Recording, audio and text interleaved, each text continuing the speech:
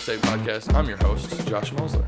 Today I got Pat Wilver, Trophy Point Realty. What's up, Pat? Hey, Josh, how you doing? How's it going? Always good. So I wanted to have you on because you guys are starting to grow a lot in this community. Mm-hmm. I can't remember. So how'd you get into real estate? So I bought my first house in 14, 15, shortly after I moved to the area. Started listening to like Bigger Pockets, kind of the same stories a lot of people write. Start looking into it. I said, wow, what's really cool about real estate is you can use leverage. You can take out fixed rate debt and the rates are really cheap, and you can't do that with the stock market, So I started to get interested in it. I bought another rental property while I was still in the military, and then I was in Korea, got a follow-on assignment that I didn't like, kind of tired of the Army, so I said I'm going to get out, and I just resigned. And I didn't really have a solid plan yet, so I was looking, I got a degree in civil engineering. I was like, well, I guess I'll go do that, because it's my degree. And I was looking around, and my wife is still in the Army. She's here at Savannah. Job hunt wasn't so awesome, and I was like, well, I like real estate. My friend Wynn, is doing real estate. I said, Wynn, you guys, what if I come on as an agent? So I did. Going back, so you were in the military when you bought your first house. Yeah. And that was were you stationed at like Hunter, Stewart? I was at Stewart. At Stewart? Yeah. And what was the story? Like, why did you decide? What made that house? What was the details with that house? Like, how'd you find that house? Like, why'd you decide on that house? And like, what was the push over the edge where you're like, okay, now I actually have to do it? Actually have to buy it? Yeah, like why? Yeah, so I mean, I was, I rented when I first got here, which I think was smart because I didn't really know the area. I think if you're moving somewhere, it's not bad to rent a little bit. Yeah, just, not bad. Until you get to know it. So I lived in a friggin' double wide in Midway. Dude, it was like $400 a month. Like, it was cool though. I liked it. I had some land, my dog would run around and stuff. But after a while, I had enough of that. I said, well, I want to move. I'd like to buy something that I intended from the start to rent it out whenever I eventually, moved away from the area. Okay. So I just wanted something a little nicer, really. Ended up going for Richmond Hill. I liked Richmond Hill because, not that I was planning on having kids, but the schools are good, which means generally you're getting Richmond Hill's a lot of the junior officers, more senior enlisted guys, like better tenants versus like Hinesville. Yeah. And Hinesville's it's a lot better than it was, right? Hinesville, every time I go to Hinesville, they have a Chick-fil-A now. Really? Big time in it. Okay. I'm pretty sure they have a Chipotle. Back, sure. Yeah, back in 2014, that place was a lot dumpier. They didn't even have a Zaxby's back then, So but anyway, Hinesville was out of the question. I looked in Elabelle. I'm glad I didn't buy anything there. Richmond Hill, it was cool. I wish I would have just bought a duplex by Forsyth though, because I could have bought a duplex probably a block or two off Forsyth. And it'd be worth close to double what I could have paid for it back then, right? It's crazy how much it's appreciated in just a few years. So I kind of kicked myself, but I didn't want to make that drive. I was like, I don't want to do the drive. It was so stupid. Just do the drive. I tell anybody, they're coming to, they're going to get stationed at Fort Stewart, and nobody wants to do that drive. I'm like, do the drive, especially if you're young and single. Like, Jesus, do the drive. Just hang out in Savannah. It's such a fun town. Richmond Hill's lame. Well, it's older community, right? I mean, people love Richmond Hill. Yeah, if you like Richmond Hill, it depends on what it's what you like. Richmond Hill's not my scene. I like Savannah. I like downtown. I like nightlife and restaurants and being able to walk places. Take a run in the morning and see. Take a run in the morning and see things. I don't mind the occasional gunshots. You know what I mean? So it's all good. Yeah. Anyway. That's how I bought that house. So the first one was in Richmond Hill. Yeah, and it makes me money. I cash flow. My payment's like $1,000. I'm renting it for $1,500. I got good tenants in there. They're my easiest tenants typically, just as I knew they would be. I got another house on Southside Savannah that's being a pain in my ass right now with, so it's good, right? I don't mind it. I've built up a lot of equity. I actually listed it for sale just for kicks, just to kind of see. I listed it for too high. I had people beating down the door, and I was like, well, I already got a renter in there, and I'm going to keep it. But, when you're really... you wanted to get out of it. Oh, yeah. Yeah, and I thought about it. I was like, if I get, the right offer, and I knew it would be more than probably anybody would be willing to pay. But I mean, throw it up there. I'm a real estate agent. It doesn't cost me anything to just throw it up there, see what happens. I do understand. I think, something that's been ringing in my head. I don't know, because we mutual friend of ours. So one thing that Aaron Miller told me, right, which is that he got mentored when he was a younger man. Is that they said, whatever you do, don't sell. Don't sell. Yeah. Don't sell. Yeah. And well, that's funny because I got one of his places listed for sale right now. You know what I mean? Yeah, but he's got a ton of them now. No, he's got. It's different when you got so much stuff, and you can look to liquidate some capital here to buy something else. But I kind of agree with the like I don't want to sell that place, even though if I could get enough money for it, right, and I could take that money and do something more useful with it.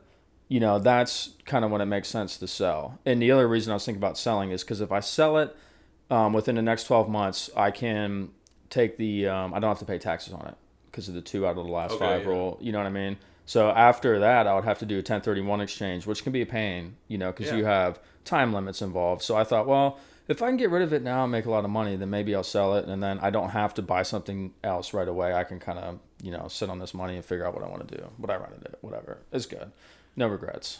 Do you think that, how'd you acquire that first one? So what kicked you over the edge, and then how did you acquire that first one? What was the process like? I mean, it was just a VA loan. I had an agent who didn't really add a whole lot of value to the transaction, showed me a bunch of houses, whatever. I mean, he was a salesman, I actually had a little buyer's remorse after I bought it. I was like, I paid too much. Because I did pay, I paid more than...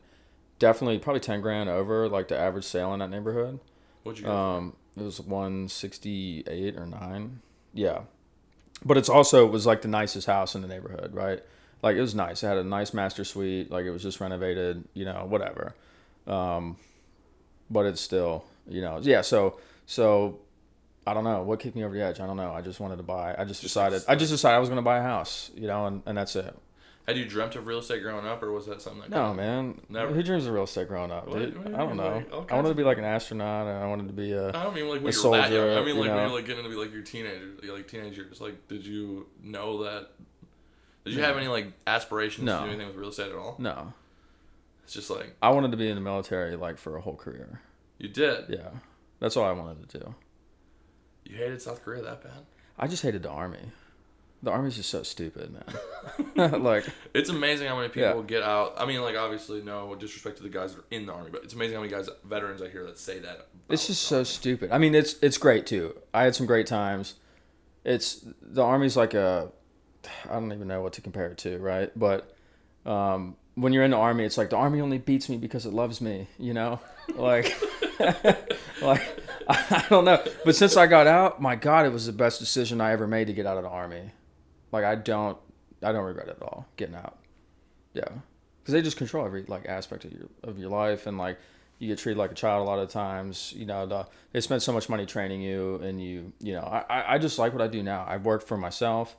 I call the shots. I get to make a lot more decisions, and if I want to go travel, I just go. Like I can just go take off. All right, I'm out of here for a little bit. So I like that. You just did. Like I just did. Yeah. So I wanted to ask you about that too. Sure, yeah. So getting off real estate a little bit. Yeah. So have you always been a hiker? So when I was a kid, I should say. Yeah, go ahead. What was your vacation? Just talk about. So I was in California. We did Kings Canyon National Park, a little backpacking trip. 40, 50 miles. 2 of my friends from back in my younger days. Just backpacking. We were a little out of shape. We did a lot of vertical feet. We did like 6,000 vertical feet in the first 2 days. And I was just sucking. We were all sucking. Yeah, we really were sucking. So when I was a kid, I did a lot. I was like a Boy Scout or whatever. We did a lot of backpacking trips and stuff like that. And I really liked it. And then once, I was, in the Army as an infantryman, when you do that shit for a job, you don't want to do it in your free time. Yeah. Right. So that was like one of the first times I've been backpacking in years. And it was good. What did you do in the Army? I was an infantry officer. Okay. Yeah. I went to Ranger School. Okay, you went to Ranger School. Yeah. So there's a difference. There's a Ranger School and there's a Ranger Regiment, right? So I don't say I was a U.S. Army Ranger because that's like the Ranger Regiment. That's the guys at Hunter Army Airfield. They march in a parade or whatever. I went to Ranger School. That's just like 62 days of sucking dick for beer money, basically. Like you just starve and you're tired and it really sucks. Like it's really kind of a shitty time. Why not become like a ranger?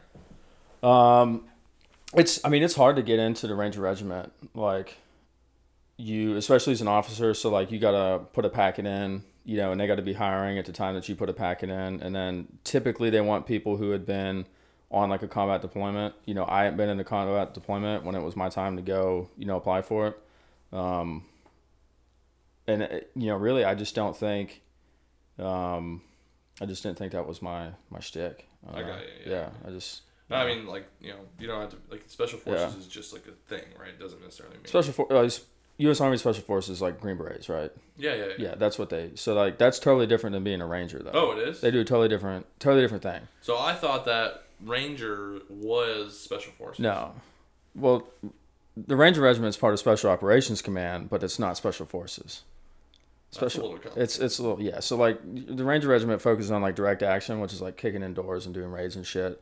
And then, like, traditionally, the Special Forces is, like, your fucking snake eaters, you know, behind the lines of Vietnam training people, you know what I mean? Like, they do direct action now, too, you know, but the Special Forces, your Green Berets, are more focused on, like, training, like, indigenous people or, like, local nationals to, like, do the fighting for us.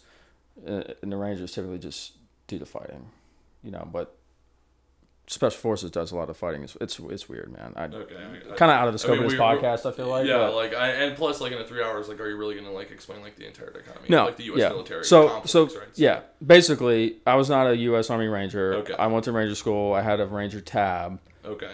That just means, like, we carried a lot of heavy shit around and trained infantry tactics, and we, you know, I mean, we didn't really eat. We didn't really sleep. Like, you would hallucinate. You fall asleep standing up. Your sweat smelled like ammonia because your body was breaking down proteins and turning it into like amino acids and stuff. Like it smelled like piss. Like all the time. Yeah, it's weird. Yeah. Do you like not even notice it after? You don't smell it. We didn't smell it until you. I remember vividly. There's like 3 phases. So we were in the mountains in North Georgia, and we came back and we had like a shower, right? So we took our clothes off, you know, hit the showers, whatever. Come back, and we're just like, what is that smell? Like, you don't smell it when it's on you, you know, but after you clean up, you're like, damn. Yeah. So that was a lot of fun. Yeah. Did you, what was the incentive to do that? Was it just like, I want to challenge myself, or was it if you're an infantry officer, it's like expected that you do it. Okay. You know what I mean? So like, you just got to do it. And then like, you know, yeah, you just prove yourself, I guess, you know, prove your worth, I think is the incentive. Okay. Yeah. So, okay, well, we'll get back onto our track, Yeah. I guess. So you start your real estate career with, it's Vestlet at the time. Vestlet. Well, it's still Vestlet. Yeah. That's our broker. Okay. Yeah. Which, how does that work? So I don't understand. I don't know It's like a legal thing. Like a broker, you know, and different states have different terminology, but it basically works the same. So a broker is the person who's legally responsible for like these contracts, and the broker is the one who technically represents every client. So I technically do not represent the clients. I represent my broker who represents the clients. I got you. In practice, that's not really how it works, but the broker's the one who bears like legal responsibility. Like if I screw something up, you know, it's the broker, and it's also me as well. But yeah. How many things could you screw up as like how much liability is there as a realtor? I mean, there could be a lot. I mean, there's, you know, typically, of course, we all carry like errors, E&O insurance, errors and omissions, you know. But I mean, you screw up a contract. Like, say you, say for example, I just recently had to push a closing 8 days because of some lender problems.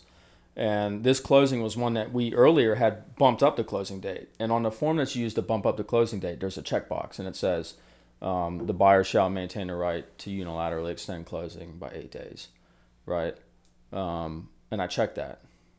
And it's a good thing I did, because if I didn't, we wouldn't have had the right to unilaterally push closing. And the sellers were really mad that we did this, which we didn't love it either. It's not what we wanted to do. Right. But if I hadn't checked that box, they could have told us, hey guys, Pound Sand, we're taking your $10,000 of earnest money, and we're going to put this thing back on the market, and you guys are out of luck. And like, that is something that I could have messed up.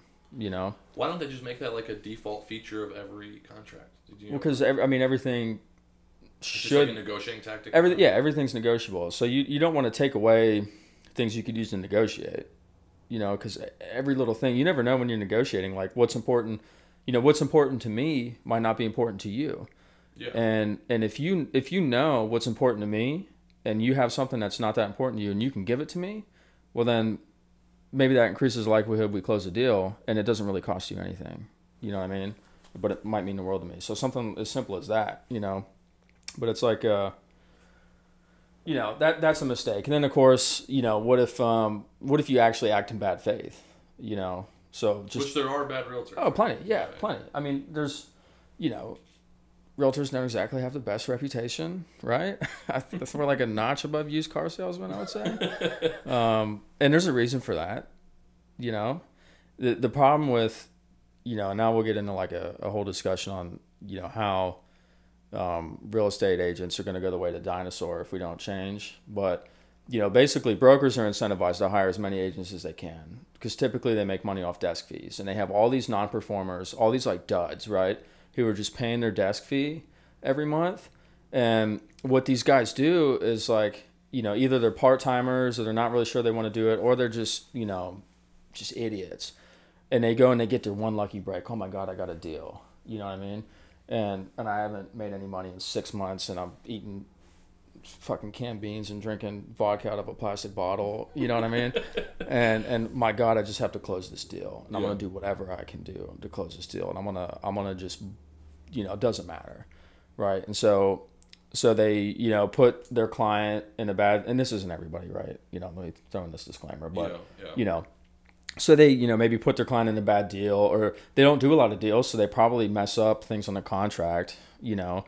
And so now this person just gets totally screwed over by somebody, and they go and tell their friends, and they tell their friends, and like, you know, that's kind of how it goes. And so, you know, 80% of real estate agents get their license, they're not doing business 2 years after they get their license. 80%. So they just wash out because it's like, it's not easy, you know, to build. It's easy to get licensed. It's not easy to like build a client base and to build a reputation and to, you know, do that. So the agents doing most of the volume, you know, it's a small percentage of agents who are good and do most of the volume. But like I said, that doesn't take too many bad apples to just, you know, totally kind of anyway, yeah, that's why people, you know, that's why Zillow is coming for our lunch money, right? You know, so it would be harder for Zillow to do that if we would clean up the profession and just like, I think raise the barrier to entry and just kind of get rid of, you know, we got to change the incentive structure, you know. You think that would, because I mean, the thing about Zillow, the reason this is just my opinion, I guess, but like the reason why I feel like Zillow is coming for agents is not necessarily because of bad apples per se, but more so just because most people that are shopping for houses, they can just get online, see all the pictures that they want, and they fall in love, and then that's the house they're going to buy. Right. And that is definitely, you know, it used to be, you know, what agents would, you know, you need an agent to show you all these houses, right? Because it was in this MLS, and it was like literally like a book or something, wasn't it? I don't know. I'm not that old, right? So yeah, but you know, I don't think that's the reason why, because people could still show you houses, and there's still a lot of inside knowledge just from being experienced in the market. You could say, hey, no, this house looks cool, but like this is overpriced because of this reason, or you know, whatever the case may be. So like I think it's good, you know, that people can do that stuff. But I think, you know, the biggest reason is people are like, holy cow, this is 6% to sell my house. You know, what's the value? You know, people got to think there's a value. I think for most people there is. If you hire a good agent, I think there's a value in, you know, pricing right, you know, marketing, negotiating, handling contracts, you know, making sure that it actually gets to the closing table. Unless you're active in the market and you do a lot of your own deals, I think that's a good value. But the problem is, you know, how do you know who's a good agent, you know? Yeah, I think it'll be interesting to see how it plays out over the next 3 to 5 years. Yeah, I don't know. I might not have a job in 10 years. Well, I think there'll always be a place, right? Yeah. I mean, there's still travel agents. Are there really? Yeah, there really is. Actually, I just met with one yesterday. Really? Yeah. Who do they work for? Like 65-year-olds that don't know about Airbnb or what? His specialty is high net worth clients out of New York City. Okay, I could see that. Yeah. Okay, yeah. And so, like, he only has to do, like, a few trips a year. And he's, you know, Makes a good okay. amount of He's, like, money, semi-retired anyway, so. Yeah. Um, I can see that. I can see that. which that, you know, because luxury real estate, I mean, I don't, you know, you ever see Ryan Serhant at all? Yeah, sure. So, like, that guy, like, sells houses, like, using, like, FaceTime. Yeah, he's killing it. He's killing it. Yeah. Yeah, so, I mean, like, how long before you don't even need, like, a license? Like, you just call somebody, like, you know, like, Zillow has people set up in these markets where they just show you, like, a tour in person. And it's like an agent that works for Zillow. Maybe Right. like a handful of those in every city. Yeah. That just like do nothing. But I mean, I don't know. Who knows how it's gonna work? But whatever. it's like I think that the wholesale industry is gonna start getting hit pretty good because of the. Have you seen like the iBuyers? Like Zillow. Oh, yeah, yeah. Yeah, Oh, yeah. I know exactly what you're talking about. I got a client we're closing today on his new place. He sold his house in California to Zillow. Yeah, and that's dude. These He big sold his markets house to are Zillow. getting crushed. And the thing is, so he sold his house to Zillow. He was a real estate broker. I was like, he was not anymore. He did it for a while. He's doing a bunch of REO stuff. And I was like, why? You know, just curious. And he's like, you know, he said he just needed to be certain that it would close. You know, because of his situation. He's like, could I got a little bit more? Yeah, probably. So they did beat him up on the price? Not too bad. I mean, you know, he's a smart guy. Like, he wouldn't have let them beat him up. Whatever it was, right? It was enough to justify. And he told me, he's like, I don't know how they're going to make money, you know, because it's not. They lose millions every year. Have you seen Yeah. that? It's, I think they bought it like a little bit below market value, right? But like not much. You know what I mean? Not a whole lot.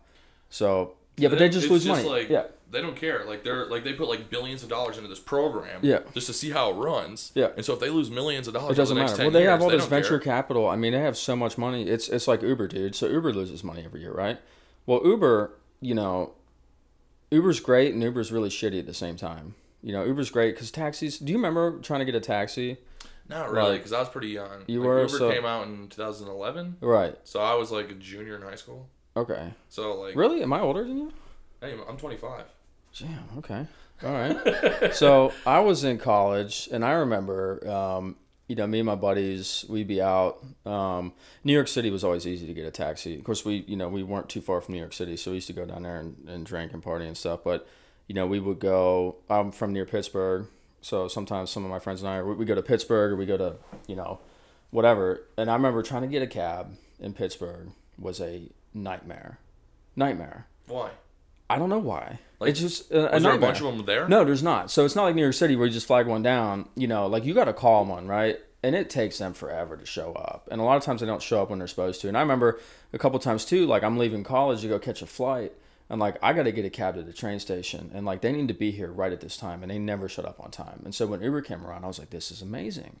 Like, you know, and I don't feel bad for these cab drivers. I really don't. I don't feel that bad for them because they got their business model disrupted, right? So they couldn't adapt. Uber had a better service. The problem with Uber is their drivers, you know, the people who drive for them really don't make enough money to like live off of, right? So No, you know, unless you're working an obscene amount of hours, right? right, And you feel like you're and on your even own then, boss, but you really aren't. yeah, and even then, Uber, you know, who catches all the depreciation on these vehicles? It's the drivers who drive for Uber, right? But Uber also is losing money every year. So Uber is running a negative, their negative Yeah, cash they've never flow. been- Never made money, right? But they just have to hold on until they can just get rid of the driver. And that's what they're trying to do. They want to have their autonomous cars, right? And they just drive themselves around. And that's not too far away. Well, I think that's Zillow's strategy. Like, I mean, this Right. is just a theory. They just need to But, lose like, money. All they have Yeah. to do is wait out all these guys. Right. And once enough fat falls Right. off the bone, you know, whatever. Yeah. That they can jack up the, you know, they can start paying less or jack up the prices on the exactly. back end. Exactly. I mean, think about, like, if you buy a house, right? Like, you could, like, I'm not saying they do this, and maybe they never do. Yeah. But in theory, you could jack the Zestimate down to convince somebody to sell to you, buy it. Oh, and there's all then kinds of stuff you Change could the do. algorithm Yeah. to. There's all kinds of stuff you could do, right? I mean, it's like not, I don't know, It's a man. monopoly, I feel like, coming. I mean, I don't know. Well, there's a lot of other, I mean, you got, you know, Realtor.com or Redfin. Like, it's less of a, you know, of course, ride sharing is like a duopoly, you know, Uber and Lyft, right? And whoever I'm using depends on whoever's giving me a deal, you know. Yeah, like check that little like times, yeah. whatever, So I don't, you know, if Zillow eats up the competition, I don't know, but you're absolutely right. And that the damn estimate, you know, it shouldn't be legal to put that thing on there because it's usually wrong, especially in Savannah. Yeah, especially in these markets that are Yeah. so niche. And so somebody's like, oh, but my Zestimate, like, but your Zestimate doesn't matter, you know. Yeah, But they don't. Your house is on the other side of 37th. Like, Right. No one cares. They don't want to hear that though, especially when you're just a scummy real estate agent. Like, oh, you're just telling me that because you want me to list it low so you can get a quick sale, and I'm like, not really, but you don't know me. You know what I mean? You don't know me. But yeah, this estimate. And you know, I did a flip with a client of mine. We just recently closed on the resale. So, you know, I go in there and he bought it, of course, for cheap, right? Dirt cheap. So like this estimate, like I won't do this in the future, you know, but I put my sale on it because I'm going to claim my sale, right? You know, so I was like, oh, I sold this, you know, I sold it, and it tanked this estimate. Right. And I was like, oh boy. And so then like, you know, I'm listed at 169. His estimate's like 140. You know what I mean?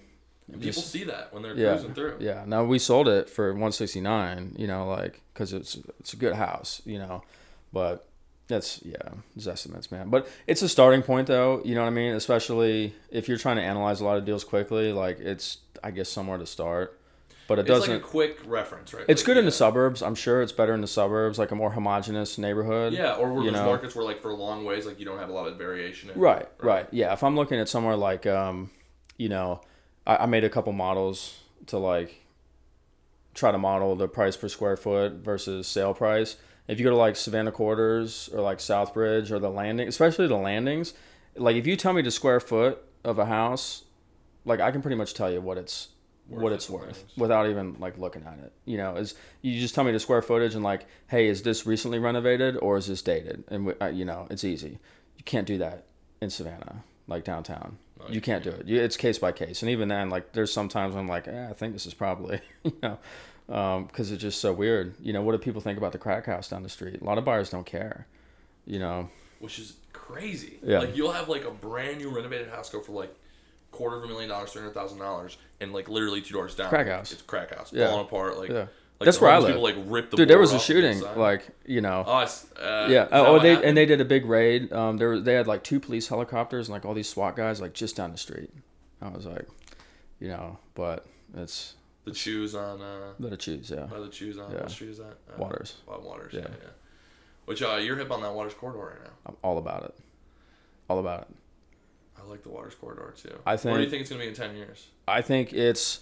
And why are you hip on it? So, there's a lot of money coming into Savannah. I talk to a lot of people. You know, a lot of like institutional money is big on the Southeast.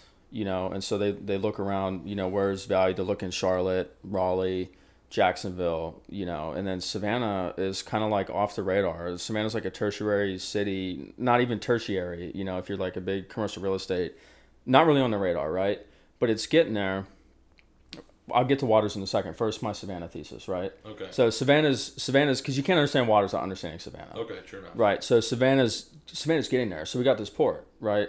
And this port is just cranking, dude. Like the largest single container port in America, or the busiest. No, I think LA and Long Beach have it beat, but it's like right up there. It's a top 3 or no. This year it's been number 1. This year. Yeah, this year. This year. Yeah. So that port has doubled in size in the last 10 years. And along with it have been local jobs, right? I mean, it's like a pretty linear. Garden City. It's It's a pretty linear relationship. Like, you know, volume of cargo. I'm using my hand to illustrate. Yeah. Nobody can see it, but you know, yeah, it's a pretty linear relationship. Volume of cargo through the port versus jobs, and a lot of these jobs are well paying. You got truckers, you got train, Norfolk Southern and all that stuff, and then you have the associated jobs, restaurant, retail, whoever's with that, right? You also have young professionals, logisticians, who have to help manage that process. So that's huge. SCAD's huge. SCAD's pretty much doubled as well. SCAD is a real estate company just as much as they are a college, right? Oh, yeah. When SCAD buys, for people that don't know outside Savannah, when SCAD buys something in community, that community automatically starts increasing. They're like the what's that grocery store chain? Not Whole Foods. The opposite of Aldi. Trader Joe's. Oh yeah. Okay, yeah. There's like a whole. I was thinking like Whole Foods. No, when Trader Joe's goes into a community, like all the real estate prices go up by like 10%. Yeah. So we've got I've got a bullish thesis based on industry, and by the way, they're building a whole new terminal right? Yeah. So this is coming up. A lot of people are big on it. You know, Savannah's kind of like half price Charleston in my mind, right? Yeah. So it's coming up. Now, my Waters Avenue thesis, right, is it's tax incentive.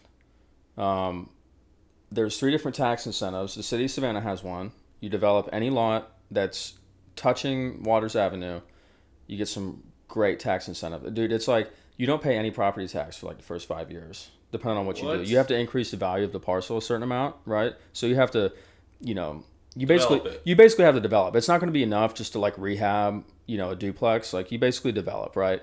There's also incentives to create jobs. I think if you create like 2 jobs, you get tax write-offs on income tax. And then Waters Avenue is also in a federal opportunity zone. So federal opportunity zones is, you know, that's basically just like rich people. Like you're not, but they take stock gains, they put it into an opportunity zone fund, and that fund goes and develops something, right? I'm pretty sure Plant Riverside is in an opportunity zone, that new development. That's a weird place for an opportunity zone. Yeah, there's an opportunity Who zone. decided all that? Do you know? The opportunity zone stuff? So that came about. When did that? Was that? I think Trump. I think Trump did it. Yeah, I knew that, but like, do you know? Well, really, Congress did it, right? I like to do it. So Congress did it. So we don't have a dictator. Congress did it, but Trump signed the bill, of course. Yeah. But yeah, that was in. So that was, you know, I think it's a good idea. You know, to do that. The opportunity zone theory is a great idea. But my question is, how do they decide that? It's based off census tracts, and like basically if it's like a poor, underdeveloped census tract. So there's like census tracts, and you can see it on like a. Have you ever heard of SAGES? Have you ever heard of SAGES? SAGES like every day. Yeah, so anybody SAGES in Savannah, SAGES is the way to be. Yeah, they have layers. So they have like an opportunity zone layer on SAGES. So you can take a look at like what the opportunity zones are. And so there's a couple. There's one that goes down Waters. There's one. There's on either side of River Street. There's opportunity zones. And guess what's been going on either side of River Street? Right, a lot of development. Yeah, a lot of development. Wonder why. Yeah. You know what I mean? I don't know if that's opportunity zone funds doing that development, but I would hazard a guess that it probably is. Right. Which so is anyway, huge multi-million-dollar investments for people that huge, so yeah. It's not so like an opportunity zone isn't like, hey, I want to build a bodega. You know what I mean? Yeah. It's usually like, hey, I'm building 100 units or more. You know, which is one thing that like, you know, Waters is not really conducive to a huge development, right? But I think it's going to be kind of like a chicken and the egg. You know what I mean? Like you're starting to see the younger crowd move in, right, on that side of town, as you know, people go and renovate places or whatever. You know, it's starting to be like that. You know, the street I live, you know, there's people who've lived in their houses for 50 years, you know, and then there's, you know, college kids, you know, all kind of commingling, living in the same place. But, you know, I look at Waters and I see this crowd. I'm like, dude, if we put another Coffee Fox out here, they put one on Louisville Road. I don't know. Like, oh, they did? Yeah, I was like, Louisville. Apparently it's like a storage place for them too. I don't know, but I was like, I wish I would have put one on Waters. You know, I think Waters. So I think Waters starts to look like Starland. You know, because Starland used to be pretty dumpy. Is Starland Opportunity Zone? It's not. Okay. I wasn't sure. It's not. There is near like MLK and between MLK and Montgomery, there's some more tax advantage stuff. Okay. Guess what? There's development going on there too, right? Oh, there's new apartments between MLK and Montgomery, right? So like I said, you know, the tax incentive is a big thing. The other thing is that the younger crowd is starting to live out there. It's just like a cheaper. That's why I live out there. It's cheaper, right? Would I prefer to live on Forsyth? Yeah, but you know, afford that? You know, seriously? I don't want to spend the money on it. Yeah. So yeah. And I think I've heard this before. I think it was on Bigger Pockets. If you pay attention to where the young crowd goes and follow your investment with them, right, you almost always will win. Yeah. Yeah, because the young crowds seem to have like the, you know, they just bring young energy. It brings life to these older communities. So that's, you know, but there's a lot of contention though because, you know, that side of town, like Benjamin Van Clark, Live Oak, like this was all like redlined areas. You know what I mean? If you're familiar with redlining or anything like that. What you're talking about. So, you know, basically,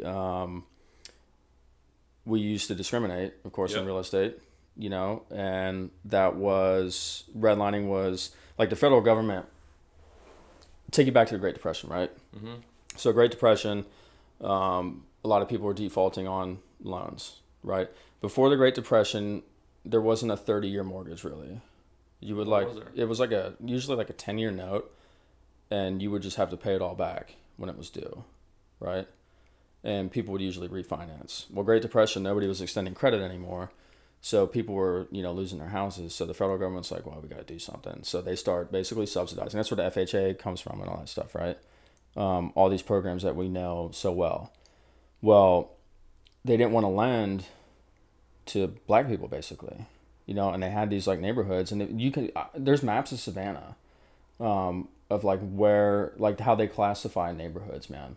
And so where I live now was like, risky, high percentage of colored people, quote unquote, is like how they say it. Like you can read it. It's crazy. So the thing is, right, how upset would you be if you're 80 years old and when you bought your house, they said, well, you just got to live here. You got to live here on this part of town. You can't live in Ardsley. If you look at Ardsley was like, even back then, Ardsley was like, oh, this is a good community with a lot of white people. Like that's literally what the federal government, in their loan program classified it as, right? So it's crazy to think that was less than 100 years ago. Dude, that didn't stop until the early 60s. Like 64, I think. So like crazy. So there's people, I have neighbors who probably bought their houses like when that was still going on. Yeah. And so now, now these are like kind of neglected parts of town, and now there's all these, people coming in, fixing everything up, getting properties on the cheap. You know what I mean? Like I definitely, there's a lot of consternation, and I get it. You know what I mean? Like it's when you have access to maps like that and stuff, it makes it a little bit more real, right? Yeah. It's one thing just to hear it like in passing from somebody else, right? That's got an opinion. When you see it like hardcore, like cold hard on the map, it's like, wow. Like, yeah. I can't believe that this was real. It's weird. It's weird. If you look, I had to show you that map sometime. A lot of places haven't changed a lot. Like Ardsley. Just changed the way it's packaged, right? Ardsley, same thing. Gordonston, same as it was back then. Weird thing, West Savannah was classified as a nicer place. Now West Savannah's like trash. Ugh, you know what I mean? Well, I should be careful what I say, but like it's rough. It's a rough spot. It's like, a rough spot to people be. pitch me deals. Property values are low. So when I say trash, that's what I mean. Like, people pitch me deals in West Savannah. I'm like, dude, I wouldn't buy anything in West Savannah. Like, I wouldn't. Plus, like, I think that some of the lower income individuals that are getting pushed out because of gentrification on the east side, they're gonna have to go somewhere. And I think that the west side makes the most sense because there's not very much development going on there. Well, and it's a shame that, you want to try to right wrongs that have been done. Yeah. How do you do that? I don't know. I guess it's something to think about. We're probably not going to solve on this podcast. I think about sometimes. Maybe we'll think about it. We'll come back and what the solution is. I don't know. But I look at a lot of these deals. Yeah, I looked at one, man, like a week or so ago, and he was a tenant, right? But he'd been there forever, and he had this just like scummy landlord. Wasn't keeping up with the property, which is most of the properties we get. A lot of them are scummy landlords who don't do maintenance, right? Would you agree with me? Like, this is a lot of the properties we see? Yeah, like a lot of the ones. It's definitely common. Yeah. Right. So, I hadn't done the maintenance. This guy's been there forever, and we ended up not doing a deal. The landlord wanted too much, but I just know that this guy's going to get basically thrown out of his home because somebody's going to come by this place and fix it up. I'm like, dude, and it's not... I don't know. We were dealing that. I mean, I'm gonna be generic, but like one of the deals that we had recently done, right? Like that was what's kind of going on. Like, yeah. The tenant was paying under rent. Safe to say. Right. Right. Like the rents in that area definitely support a higher rent. Right. And that tenant's gonna have to go because that's gonna all be gentrified. Yeah. Yeah. But what do you do? I mean, you want to see a lot of these houses are run down. You want to see them get fixed up, right? It's a catch-22. Yeah. It's almost, I wonder if they should offer like grant programs for people that have lived there for like an excellent, like if you've had a house in an area for like more than 10 or 15 years and then like people start coming in and gentrifying like that neighborhood, maybe they should offer some kind of grant program for people so they can stay. I've thought about that because, one of my neighbors, older couple, and, the house is just not in good shape. And they can't afford to fix it. They can't afford, the problem is you can't afford to fix it. And then what are you going to do? You have to fire sale it. You know what I mean? Nobody's going to, so I mean, it's tough, right? And a lot of people can't. If you're old, you're on Social Security, you're not getting a HELOC to pull out some money to. I mean, it's tough. You know what I mean? And so, yeah, I don't know. I mean, I don't like the government to get too involved in things, but on the other side of things, we institute governments among ourselves because I guess we decided it's preferable to anarchy, right? Yeah, somewhere definitely serves a purpose. Right? So otherwise, we would have no government. I used to be a real hardcore like libertarian kind of like real like I was like Ron Paul 2012. Like what's up? I got friends that think that Ron Paul's like a middle. Yeah. So anyway, I've kind of modified my position a little bit. Yeah. I think there's, yeah. I mean, I don't know. Maybe I'm just a softie. I don't know, but it's. I don't know how related this is, but there's I don't know, it's coming to mind. So this guy named Naval, he was on, I think his name is Naval. Anyway, he was on Joe Rogan podcast, and he said, when you're young, if you're not a socialist and you're young, it's because you don't have a heart. If you're old and you're not a capitalist, it's because you don't have a head. I don't know, man, because I mean, I hate paying the tax man just as much as anybody else. You know what I mean? But there's, but you like to help people. Yeah. And when you're young, I think your heart's. I think that you're. When we're younger, I think younger people have a tendency to want to. You think you can change the world? I don't know. Yeah. You know what I mean? And then you get a little older and you're like, have some kids and like, or you know what I mean? Like you collect these things and you're like, right. I don't want people to touch this empire that I built. Yeah, and now you're, yeah. I mean, I get that. The other thing, if we're getting like a little more government philosophical, we talk about landlords who don't take care of their house, right? Yeah. And then they end up having to sell them for 60% of, what they should, 50%, whatever. I kind of look at that, as we look at our city or look at our country, have we been investing in the future of the country? No. I don't think so. You look at education, you look at a lot of things that are important that like nobody wants their property taxes to go up. Do people hate it? Like it's like the worst conversation. The high school I went to back in Pennsylvania, like really good high school. There's also decent property taxes out there, right? And they were talking. They said, "Hey, we got a little budget shortfall. We want to raise the property taxes just like a little bit." And people were just like, "Oh my God, we're gonna burn this place to the ground." You know what I mean? Well, the problem is nothing is all at once, right? So like you'll have like a 2.3% inflation, right? Yeah. Is like the target inflation from the Fed. Sometimes a little higher, sometimes a little lower. But let's say like you have that inflation over the course of like 3 to 5 years, and they don't raise the property taxes, right? Well, now the property taxes have to come up all right. The Then versus just like raising your property taxes 2.3% every year. But my property taxes went up, and I was like, "Those bastards." You know what I mean? Like, oh. Well, it's one thing if you're like in a great school district, right? Like if you live in the city of Savannah and the schools were great, the roads were great, and everything ran great, and you felt like they were using your money correctly, maybe you wouldn't be so upset about them taking a lot of extra taxes. Yeah. But when tests, let's just like this is not an opinion, right? When, like the test scores are low, right? Like. Yeah. They're building that massive monstrosity. I haven't even thought about that too much. Like I should look into it. I know people ask me like, "Oh, should I buy real estate over there because of the arena?" I was like, "No."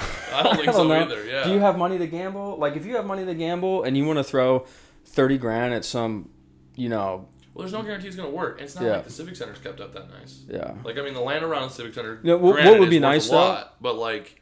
It's not because of the Civic Center. Yeah. The Civic Center brings that neighborhood down, doesn't bring it up. Well, what would be cool, though, is if you could actually go to, like, how many seats is that place going to be? Do you know?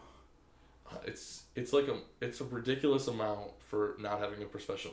See, I would like to be able to go to, like a legit concert, though, in Savannah. Like, you got to drive to, like, friggin' Atlanta, if you're going to... How many people are going to come headline a show here? I don't know. We're a town of, like, 110,000. Yeah, it's kind of a small... But I mean, if you're the only place in town, I don't know, man. Whatever. I think that if they're already spending the money on it, it's already done. Like yeah, I'm not. Like, what's the point of complaining about it now? Like it's already happening. I did hear somebody say though a great analogy, which is like they can't even run a cafe in Forsyth. Like they're gonna run this 160. Yeah. What was up with that place? What? I don't know. It's Collins Quarter now. Yeah, I've been there. It was great. Oh really? I had some great. It's like real Collins Quarter. Yeah, I set up. Yeah, it's like a different menu than one. Seems to be a little more casual. I just had drinks. I don't know. I didn't eat there. We had some drinks. Set up the hammock. So weird? I don't even. They closed at like 6, I think. That's weird. Yeah. Why? I don't know. You know how many times I've been there at like 6:30? I'd be like, oh man, if this cafe was open, it'd be great. And they're like closed. I don't know. I wonder if the city like requires it. Maybe they don't want people hanging out at Forsyth after dark, which would make sense. Well, I don't think you're supposed to be there after dark, are you? I have no idea. Or like there's a certain time. I work at Forsyth. Sometimes I just walk down. Dude, one time when I was younger, this is a fun story.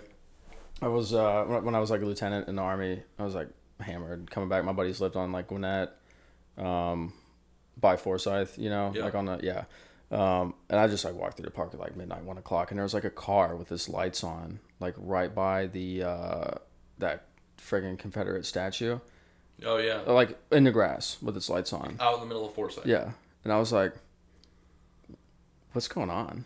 Like, what is this?" And I actually called the cops. I was like, "Hey, there's a car here. Just like there's nobody around." And I don't know. What's like they just came and like. What's going on? I don't know. Apparently, it was like some kind of sting or something. They were trying to see if somebody would take it. Wait, really? I don't know. Yeah. Like they parked the car in the middle of Forsyth on the grass. Yeah, because some cops came up, and I was like, "All right, guys, I'm gonna take my leave." Like who in their right mind? I don't know. Would be like, "Hey, this car in the middle That's of the for grass?" so I know you're not supposed to be there at midnight. Yeah, you're not. Yeah, so that's the point of that story. I got you. Yeah. That's still crazy. Yeah, I don't know what was up with that. Yeah.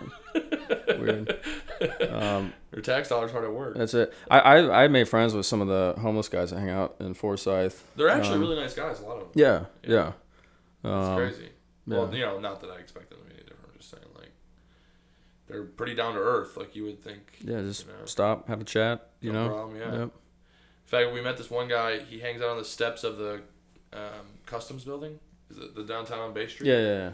And he said he just wanted to be homeless. Like he didn't even ask me for money or nothing. He didn't care. He's just like, I just get freedom to do whatever I want. I don't have to worry about property taxes or bullshit. Those goddamn property taxes, man. It's enough to make a man want to be homeless. Don't want to pay property taxes. I'd rather live on the stoop. So you're talking about you're having problems with your south side right now. You have tenants in there right now? No, I don't. So that's the problem? God, yeah. So I had I was excited. I had a short-term tenant in there paying me a lot of money, and it was good. And then he was like, "Hey, I'm moving out in August." I was like, "That's perfect timing. August is a great time to run it." Cool. So I do one showing. I get like 3 or 4 applications. I accept one in August. I was like, "All right, we're good to go." And then I go on my vacation, and that's when it all goes downhill. They go to move in. They weren't satisfied. There's a little bit of dirt. The paint needed to be touched up, I guess. Whatever. Like a day or 2 later, after the inspection, I get out of the mountains. I was like, "Hey, we'll take care of this right now." They're like, "Oh, we're moving out." And I was like, "Well, you can't because you signed the move-in and took the keys. So, like, this thing is, like we done put a ring on it. You know what I mean? Like, you can't just go. You know what I mean?" But I was like, "It's cool. I'll give you a discount on your next month's rent for the inconvenience, and we'll get this stuff handled right away. We'll, very sorry. We'll make it work." They were like, "No, we're moving out, and you're gonna give us all our money back, or we'll go to court." And I was like, "It's not really how it works, Yeah. But so I thought about it, and if I wasn't a real estate agent, they wouldn't have seen a dime back. But I am, so I just gave them. So they got their security deposit back, really, because somebody could leave me a bad review online, and it's just like no good, They could go to the real estate, even if I'm totally in the right. Like, it's just a fight I don't really want to have, But I was a little lazy cutting them their check back for the rent they'd already paid, and I was like, "I'll get to it later," And in that time, I've been showing it, had a couple applications, turned them down for whatever reason, and now I'm having a lot harder time running it, so they're not going to get that rent payment back. I've got So right now, do you feel like they were serious about that, or do you feel like no? They found something else. They wanted, in my opinion, because you don't just, especially when I'm going to give you like almost half a month rent credit for the inconvenience. Like, I've never had that happen in my life. And the place is in pretty good shape. Like, there was some paint that needed to be touched up, but it wasn't like terrible. Yeah, yeah. So that was a pain. Those freaking vacations, man. Yeah, it's tough. Yeah. So now, I've had applications, and I've said no to all of them so far, And there was even one that I normally might have said yes to, but we have this whole eviction moratorium thing going on. I'm not putting somebody in that house unless I'm sure about it. You know. Which, in your experience, has that been being followed pretty strictly? Like, are people following that guideline? I don't know. I mean, me or anybody I know, we've not had to. What I mean, well, the court. Yeah, I mean, the court hasn't. They stopped evictions for a while. They started them back up again. But now, since the CDC thing, have they stopped again? So there's certain caveats to all that. You know, like it's not a blanket. Like there's no evictions period. I think there's like income requirements and some other stuff. You know, but to be honest, I don't know. I haven't really had a need to look into it. You know, so I haven't looked into it that deeply. But I do know that like there's enough uncertainty that I'm not putting somebody. I'd rather it sit vacant, dude. I'll pay the mortgage. You know. Like, because you put a bad tenant, especially when you can't get rid of them. A lot more than just paying. Oh, my God, yeah. Just make... Dude, my mortgage payment's like $780. Whatever, man. You know? It's not the end of the world. So, I do... what I do now is open house showings. So, I used to go show that thing, you know, any of my rentals. Like, anytime somebody wanted to see it, like, oh, one's good for you, I would show it to just one person, right? I don't have time for that. I do an open house. I learned this from Aaron, our mutual friend, Aaron. So... I'll do like 1 or 2 a week. You know, if anybody calls and asks me about it, I say open house this day. I say, oh, well, I can't make it. I say too bad. You know, I don't care. So that's when I show it. And that saved me a lot of time. Have you ever thought about doing like a 3D tour online? I have one. Okay, you have one. Yeah. Okay, yeah. Oh, you use the same system we did, right? The iStaging? No. Oh, you switched? No, my photographer just does your photographer just does it. Oh, okay. Yeah. And then, so are those the only two you have? We got a duplex. We live in the bottom of it. Okay. So we house hack. Yeah, we house hack it. Yeah. The whole mortgage paid for. We got that duplex, and then I have another one out on West Victory. So the duplex, yeah, actually my wife owns the duplex. So she used her VA loan. We just recently cashed out refi, pulled out $20,000. Payment's the same because the interest rates went down. Oh yeah. Yeah. And so yeah, our tenants, we have great tenants, pretty much friends of ours at this point, and they basically pay the whole mortgage. You know, so it's a good deal, man. We live for free. Deal, yeah, had a lot of appreciation. We stole that thing anyway. You know, you make a lot of your money in real estate when you buy, so we bought that one right. You know, Warren Buffett says with any investment, you make all your money. You make your money when you buy, yeah. So we bought that one right. I mean, as soon as that thing came on the market, I was in Korea. My wife was in Kuwait. Wynn was our agent.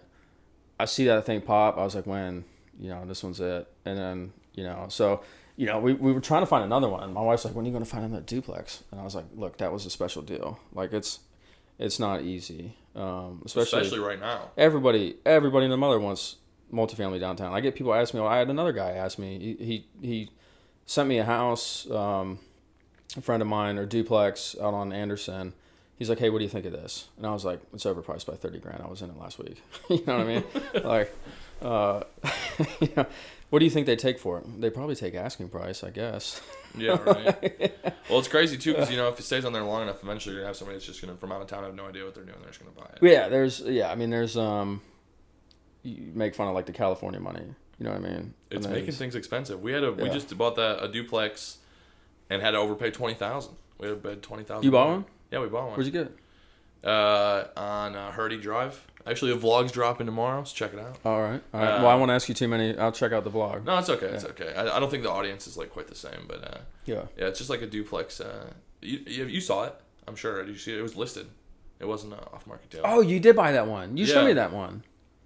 The one by Thackeray or whatever. Oh, we asked you. Yeah. Because we had. So you did buy it. You we bought it. Yeah. So you're gonna flip it. Yeah, we're gonna flip it. All right, man. Yeah, we're gonna try it out. We ran into some issues right up front, like in our due diligence. Yeah. I don't know. Did you see that third unit in the back? I didn't see it, but I don't know if you, how much, they listed it online. It was like also potential third unit in the back. We called the city. They're like we saw that on the MLS, and like we know that that's not permitted. So like, do what you want at your own risk. You know, basically, whatever you do not develop that because we already know about it. Right. It's like fuck. So anyway. Are you still doing it? Yeah, we're still gonna do it. I mean, that drove the rental price down quite a bit because like a lot of it was wrapped up in that back unit. Right. You know, because the unit was like nothing basically, which you'll see it on the vlog if you guys want to check it out. I'll check it out. Yeah. Look up Josh Musler. But anyway, so So at Vestlet, your specialty is investors? I would say, God, that's probably it's a lot of my business. I mean, dude, I'm not going to turn down a client, of course. Right. You know, the good thing about working with investors is I think it really helps inform just like a regular buyer. Just because like if I go look at a house that's been flipped, like I can tear it apart. Right. Be like, this is like I know exactly what it is. Or somebody wants to buy a fixer upper. I can say, hey, look, I just had a client. They just bought a fixer upper. It's something that would not have been a good deal for a flipper. But they liked it. It was fresh to the market. We knew if we wanted it, we probably had to get close to what, they were selling it for.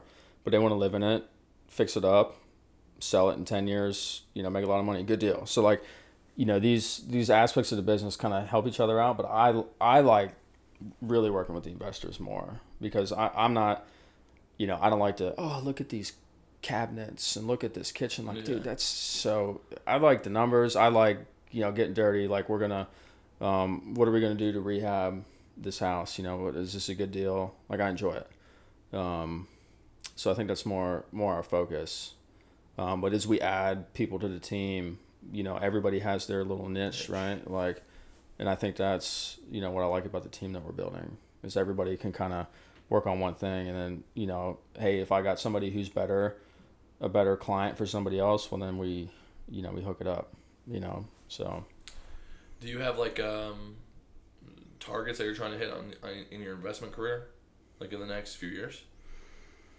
Or just kind of like ride the market. Well, I should ask you this: What do you think the market's about to do? Do you think we're going to? Dude, I don't know, man. Like I don't know. I mean, I have ideas. And we're young, right? So like, it's hard to judge. When you're young, like timing the market beats trying to time the market almost always, right? Now you never want to overpay on an individual asset. You know what I mean? Like. And you can always overpay. You could have overpaid for a house in 2012 when prices were rock bottom, right? Oh, yeah. But in general, time in the market beats trying to time the market. What do I think is going to happen? So there's like two competing forces. One is a lot of people are out of work. So the news, do you know a lot of people are out of work? I should ask you that too. I've been asking everybody. Do I that. personally? Yeah, personally.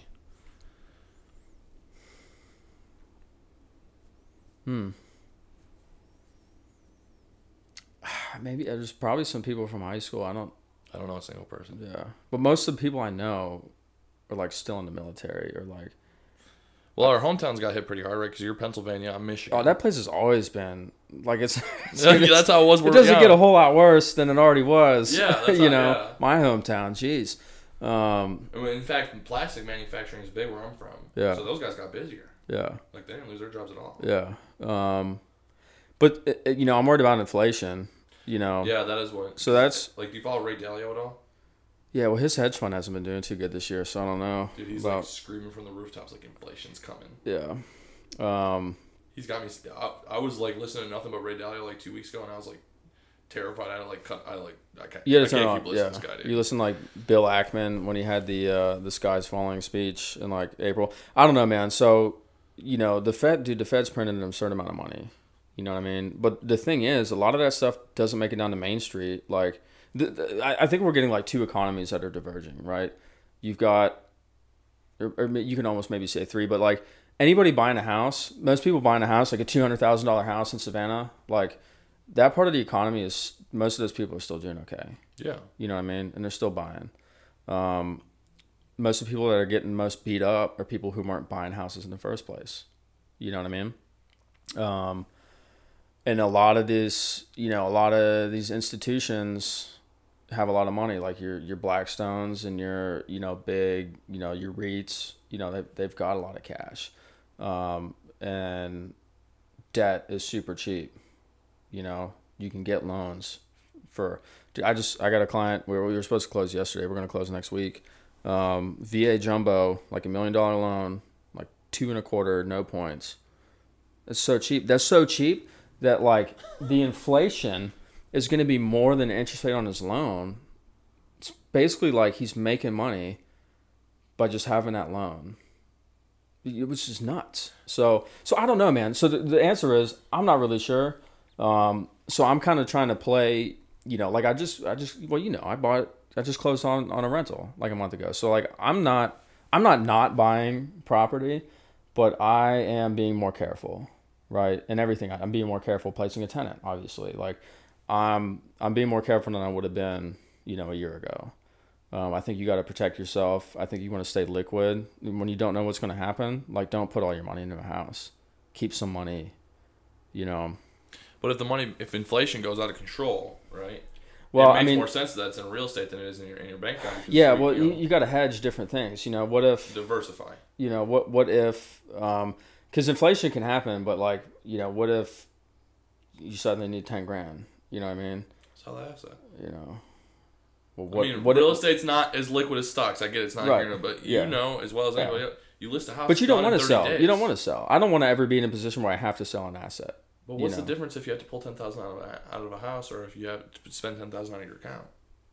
Well, the difference is I maintain ownership of the piece of real estate that I liked enough to buy in the first place. Well, what I'm saying is, like, let's say that you have $20,000 in your account right now, right? Yeah. And you use that $20,000 and you buy a house, right? And your argument is, well, what if I need that $20,000 in a month? Well, you can't. What if I need money right now? How many situations do you need 20,000 like today? Maybe not 20,000, but you might need $5,000 right now to fix an air conditioner. You know what I mean?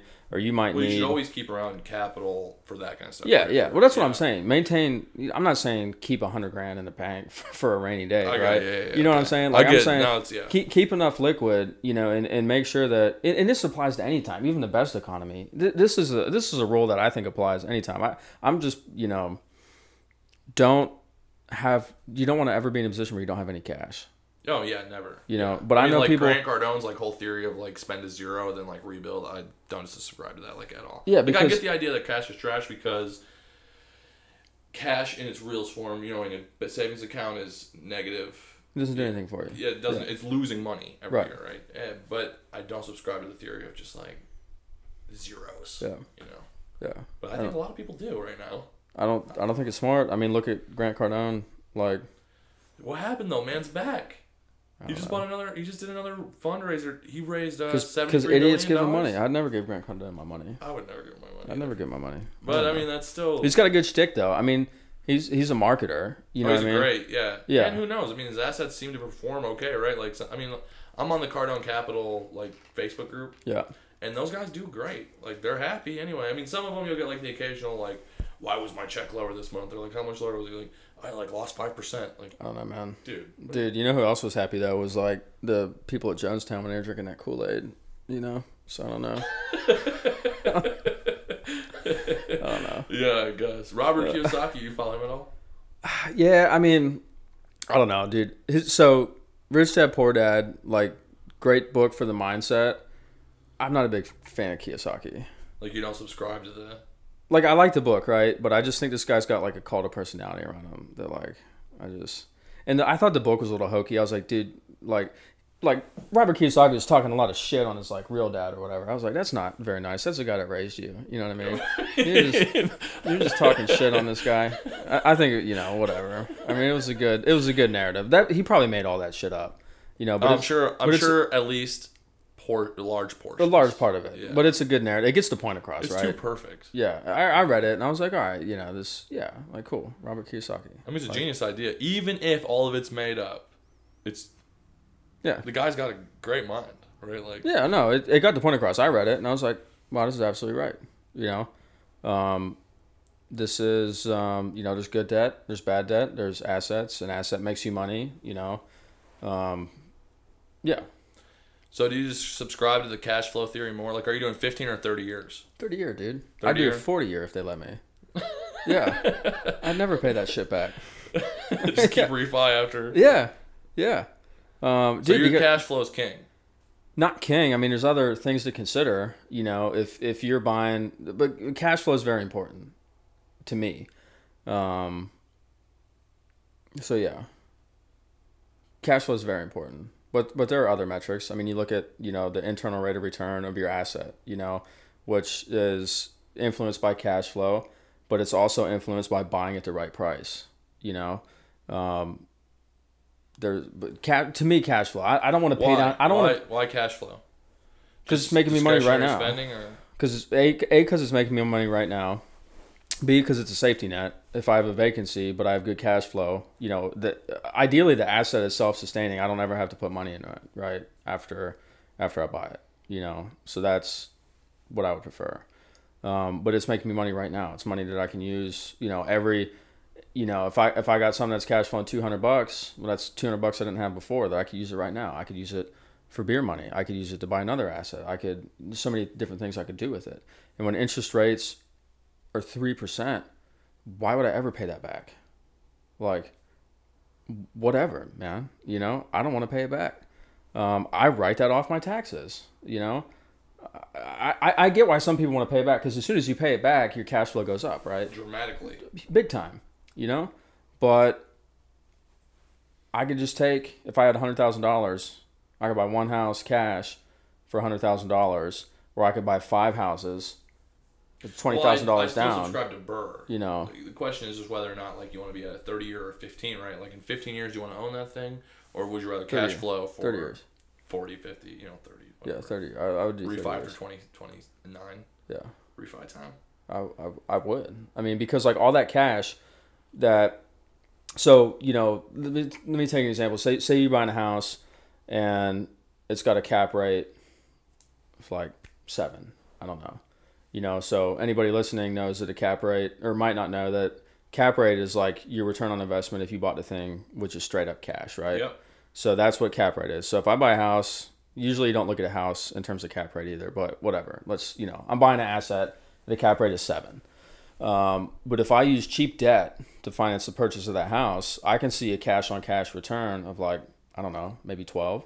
Right? I'm just throwing it. It depends on ridiculous rates. Depends on a lot of different things. You know what I mean? But let's just use those numbers, 7 and 12, right? So if I have $100,000, I can buy one house that's getting me 7%, right? Which is cool, 7%. That's the stock market. That's the average return of the stock market. Nothing wrong with 7%, right? But if I could take that $100,000 and buy 5 houses, get me 12%, the same exact house, but it gets me 12%. What's better? Yeah. I mean, it's no brainer to me. And people will be like, "Oh, should I pay down my mortgage early?" No, don't pay off your mortgage early. That's some what's that guy? What's the Dave Ramsey. Dave Ramsey, dude. Dave Ramsey's good if you're not in control of your finances, right? If you're just out of control, Dave Ramsey's good for that. But I do think that it's not bad to, if you follow Dave Ramsey for personal finances, right? If you own your own house, that's not necessarily a bad. I don't think you should. I don't just keep the debt. And people say, okay, go ahead. It's security, right? Offers Dave Ramsey is for security, right? So if the economy falls and every single one of your tenants stop paying, right? Take the rentals. That's what's all leverage, right? But at least my house is paid for. I own my house. I don't have to worry about it. And ultimately, all I really have to do is come up with property taxes every year, and I can survive, right? Obviously, I don't know. I just don't subscribe to that, but that's fine. To each their own, right? Everybody's got, and my tolerance for risk, I think, is less than most real estate investors. I've passed on a lot of deals that might have been decent deals. You know what I mean? So, with you, hanging out with you and Aaron, that's another piece of advice I use all the time, that I think about all the time, which is, he said, when you're young, you feel like you want everything to be a slam, home run. Mm-hmm. But when you're a little bit older, you're fine with base hits. And I think that when you're young, I think it's not just you that is maybe a little less risky. I think when you're young, you're a little less risky. You know what I mean?